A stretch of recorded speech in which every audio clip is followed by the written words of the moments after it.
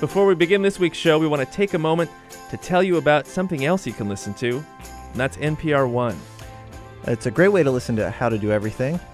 Another great way would be to just do nothing and continue listening to us now. But NPR One is an app for your phone like Pandora or Shazam. It's nothing like Shazam. It's full of news and stories from your favorite podcasters, NPR, and the local station you call your own. Whenever you're ready to listen, NPR One has something great just for you. Find it in your app store, NPR, ONE. Hey, we are on our way out of town this week, but we do want to leave you with something to listen to. So here's an old episode of stuff that we hope you like. If not, we're out of town, so there's nothing we can do. Okay, Paul, what can we help you with? Well, I would like to know who would win in a fight, a bear or a tiger, pretty much. All right, I feel like we have a responsibility to ask, why do you need to know this? Well, I mean, it kind of goes back a couple years. Me and my brother and some friends of ours, we somehow, if we're at a party or whatever, we always get in this argument who would win, a bear or a tiger, and it's torn pretty much 50-50. I'm on the bear side, my brother's on the tiger side. So, and we can never come to a civilized conclusion, pretty much. So we're going to talk to someone who can answer this question definitively for us. And then I think the right thing to do would be if you could do a bear roar and a tiger roar, and whoever wins will then play the winning sound at the end. So first your bear roar. It's pretty good. That sounded pretty, yeah. And now a tiger roar. You kind of could see that one coming there a little bit. All right, Paul. Well, we're going to get to the bottom of this, and we should have an answer for you soon. Thank you. Okay, so we have met up with zoologist Bruce Patterson of the Field Museum here in Chicago, and we're going to score this. So whenever Bruce gives a point for bear, we'll play Paul's bear sound, and whenever tiger gets a point, we'll play his tiger sound. Okay, so Bruce, what do you think? Bear or tiger? Well, the simple answer is it depends on the bear. There are 8 species of bears, and they range in size from something the size of a boxer, a medium-sized dog, to a 1-ton carnivore. And tigers, big tiger weighs something between 400 and 600 pounds, so that they're giving up an awful lot of weight to the largest brown bears. And I'm afraid if it's a brown bear versus any of the tigers, odds are the brown bear is going to win. So what if we were to put them in the right weight class? So get the best matchup weight-wise with a bear. Who's that going to be? Well, it's kind of hard to argue with the weapons that tigers have all over. So I think if you're talking about equal weight contestants, odds are a tiger might come out on top of that one. So I imagine in that fight, you have a tiger, which I think would have kind of quickness, and you have a bear, which just has brute strength. But really all it has is claws, right? It has massive mouth. And a bear is all brawn, and its vital parts are deeply enough buried that it could sustain some damage along the way, but a tiger is fragile by comparison. See, in my imagination, during this fight, if they were in the ring, like the tiger could run around and get some good knocks in on the bear, but just one hit from the bear and it's over. I think that's a distinct possibility. All right. Let me ask you this question. Is this, as a zoologist, is this the dumbest question you've ever had to answer? Not exactly the dumbest, but it's certainly stretching my limits of credibility.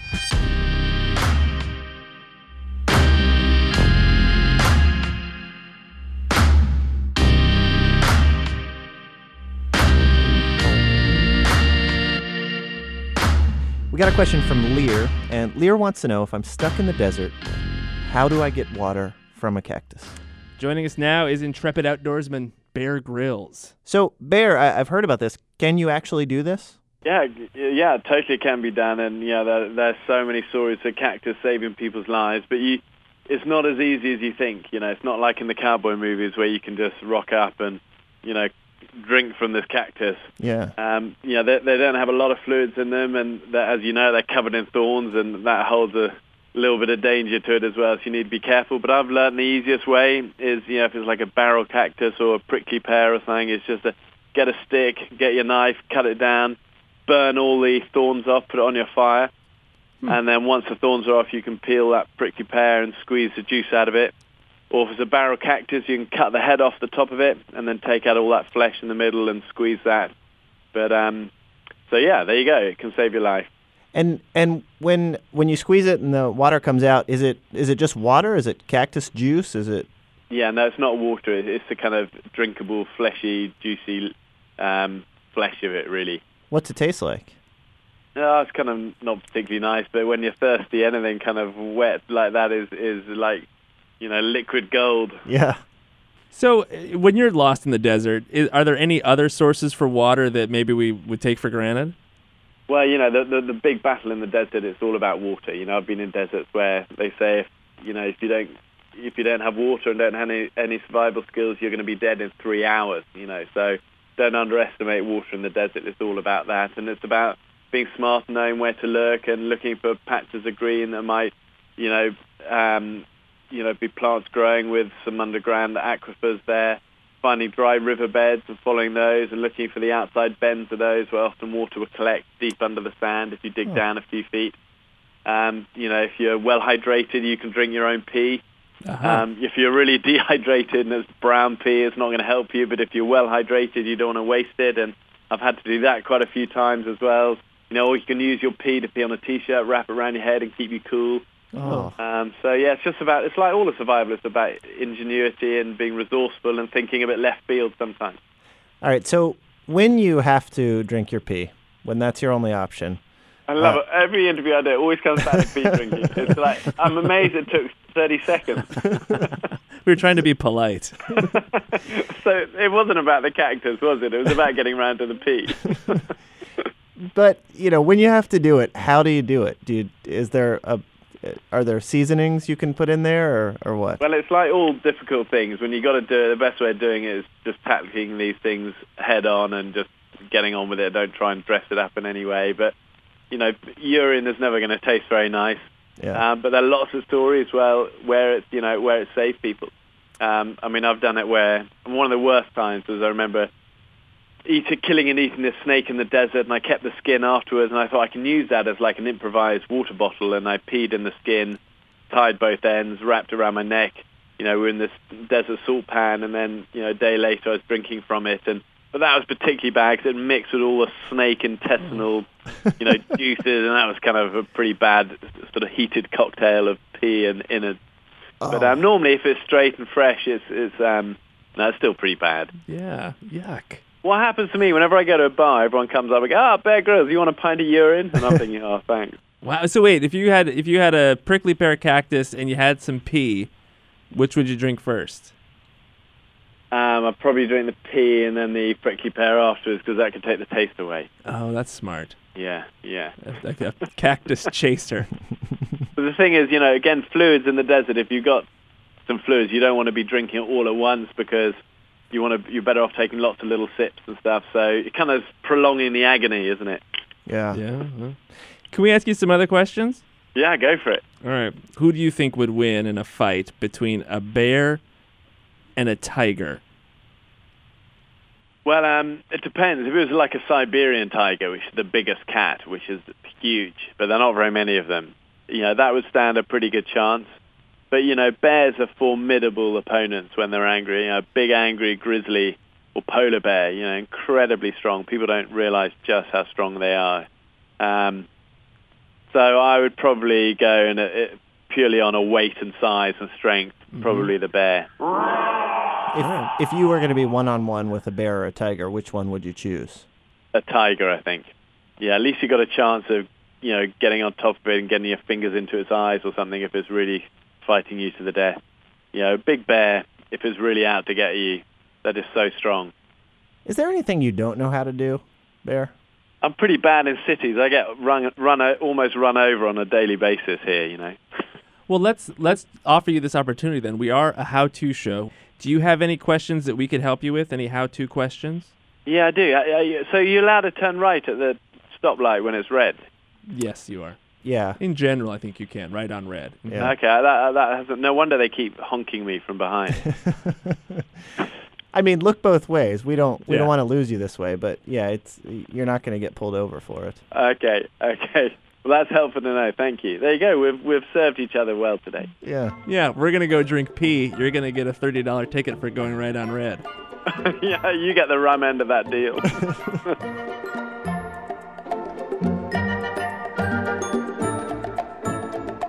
Hey, we want to thank our sponsors for sponsoring us with sponsorship.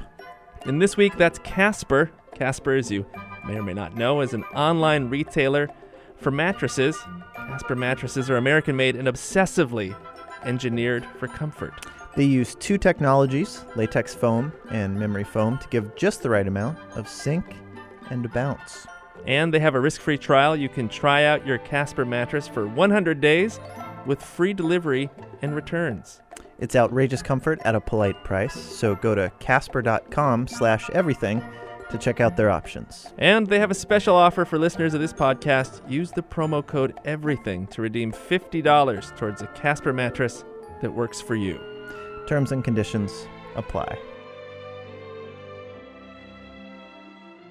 We got a question from Alden. He wants to know, how do I eat spicy foods? So we're going to head down to Chinatown in Chicago to Lao Szechuan. It's a restaurant famous for its ridiculously spicy food. Tony, who is the owner, and he's going to help us eat some of his spicier dishes. You'll know we're there when we start speaking in spicy tones. So how many? So you said it goes from 1 to 5. What are we ordering today? Today I want 1 to 3, and because I don't want you. Tony, I hate you. I don't want to come back. I want you to love me. Come on. So Tony's sort of first step is you need to eat something else first. Something maybe a little bland. Yeah, just get something in your belly to kind of protect it from the more fiery foods to come. To coat your stomach. Yeah. He suggests bread or vegetables. Sweating and face are red and keep drinking water. Wow, and eating, non-stop eating all the time. But whenever I see that, I worry. I go to them. Is everything okay? How do you feel? I say, I'm good. I don't feel good. I feel, released. You feel released. Some boys just say, keep a beer coming. Some people say, water. It's very interesting. So there are some techniques that will probably cool your food, but that doesn't mean you should do them. My friends tell me, for example, when I met him 19 years ago, when we eat together, he cannot handle any spices. And everything he cannot handle. But sometimes we do hot pot, we eat the spices. He loves to eat. He will do like this. Take the food, the water, clean, wash it first.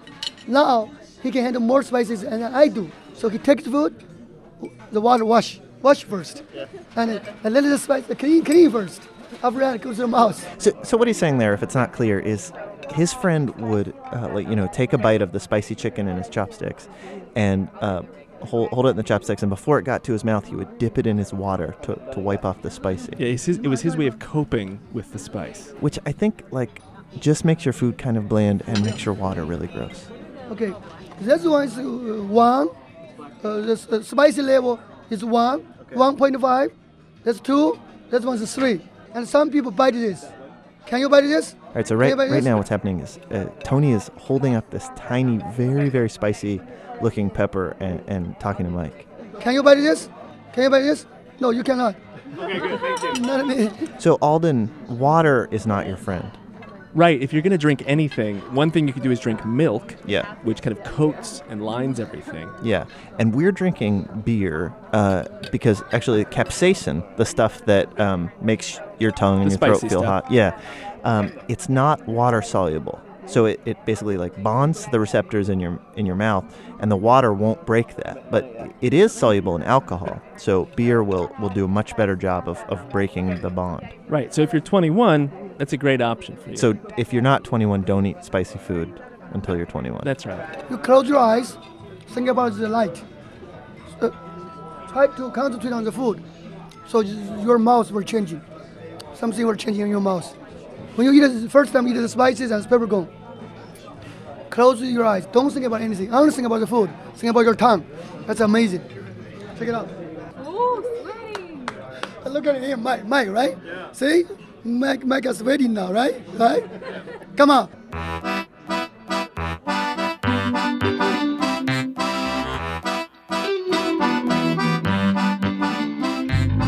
Researchers who are looking into the biodiversity of species around the Earth need to be able to find species and see where they are. But how do you do that when the species don't want to be found? Yeah, they're hiding. Tom Gilbert of the Natural History Museum of Denmark is on the line now. Now, Tom, your team figured out a new way to find species. How'd you come up with this? Originally, it was just a crazy idea. We just thought, well, in fact, my colleague, Mads Bertelsen, who's a vet at Copenhagen Zoo, he was out at his field site. They have a conservation site for tapirs in Malaysia. And I think while suffering the attack of numerous leeches, the idea clicked in his head. He was like, I wonder how long the DNA stays inside these guys. I mean, they're everywhere. They come for you. They're easy to collect. So he had the idea. We then sort of put it into motion, and with him, we tested out the method, and it was surprisingly good. So the idea is the leeches are everywhere, and you get the leeches who have sucked the blood out of these animals you're looking for, and you can then get that same blood out of the leeches and determine if they're out there. Yeah, that's right. I mean, you basically, anybody in forests with terrestrial leeches, which is very much Southeast Asia, Madagascar, South America, no matter what you're doing out there, you tend to get attacked by leeches. At different times of year, it can be better or worse. The wet season's obviously the worst.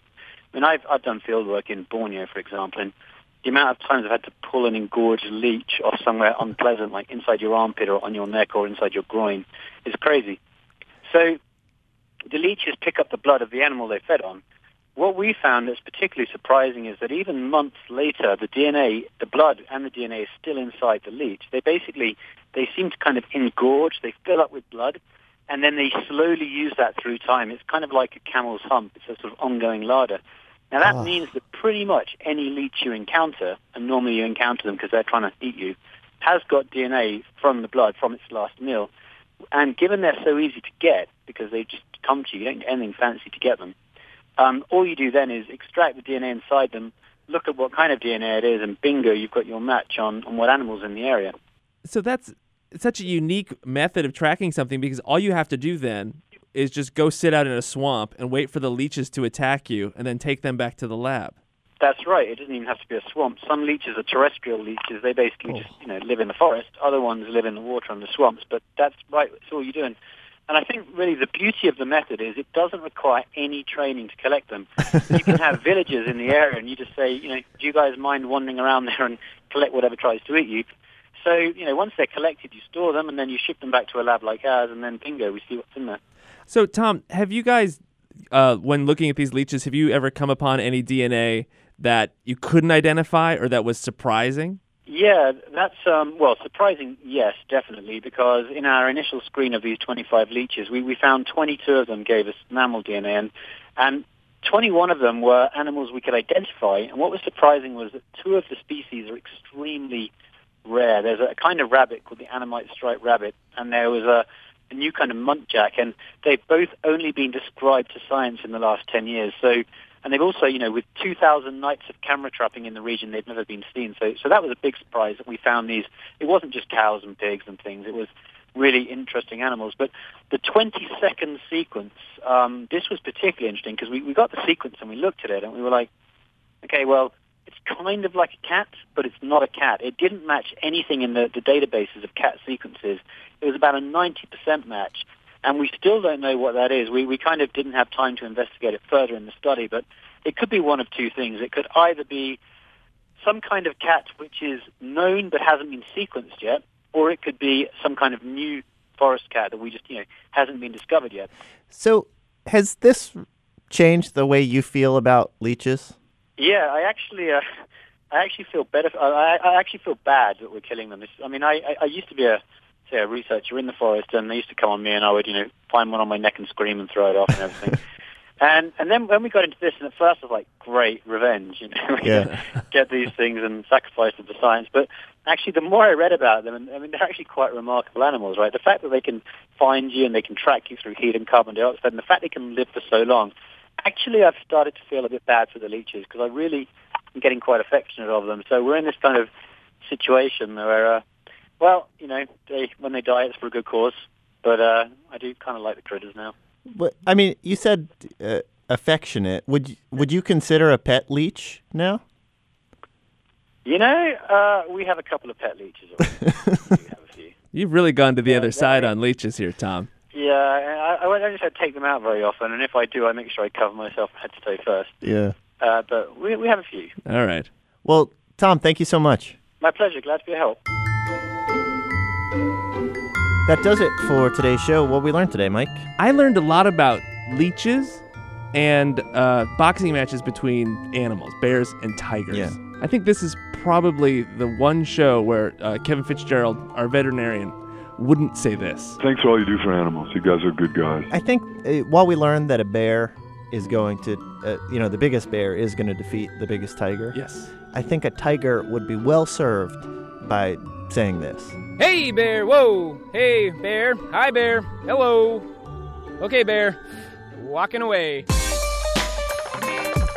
How to Do Everything is produced by Nadia Wilson with technical direction from Lorna White. You can get us your questions. Send them to us at howto@npr.org. Our website is howtodoeverything.org. I'm Ian. And I'm Mike. Thanks.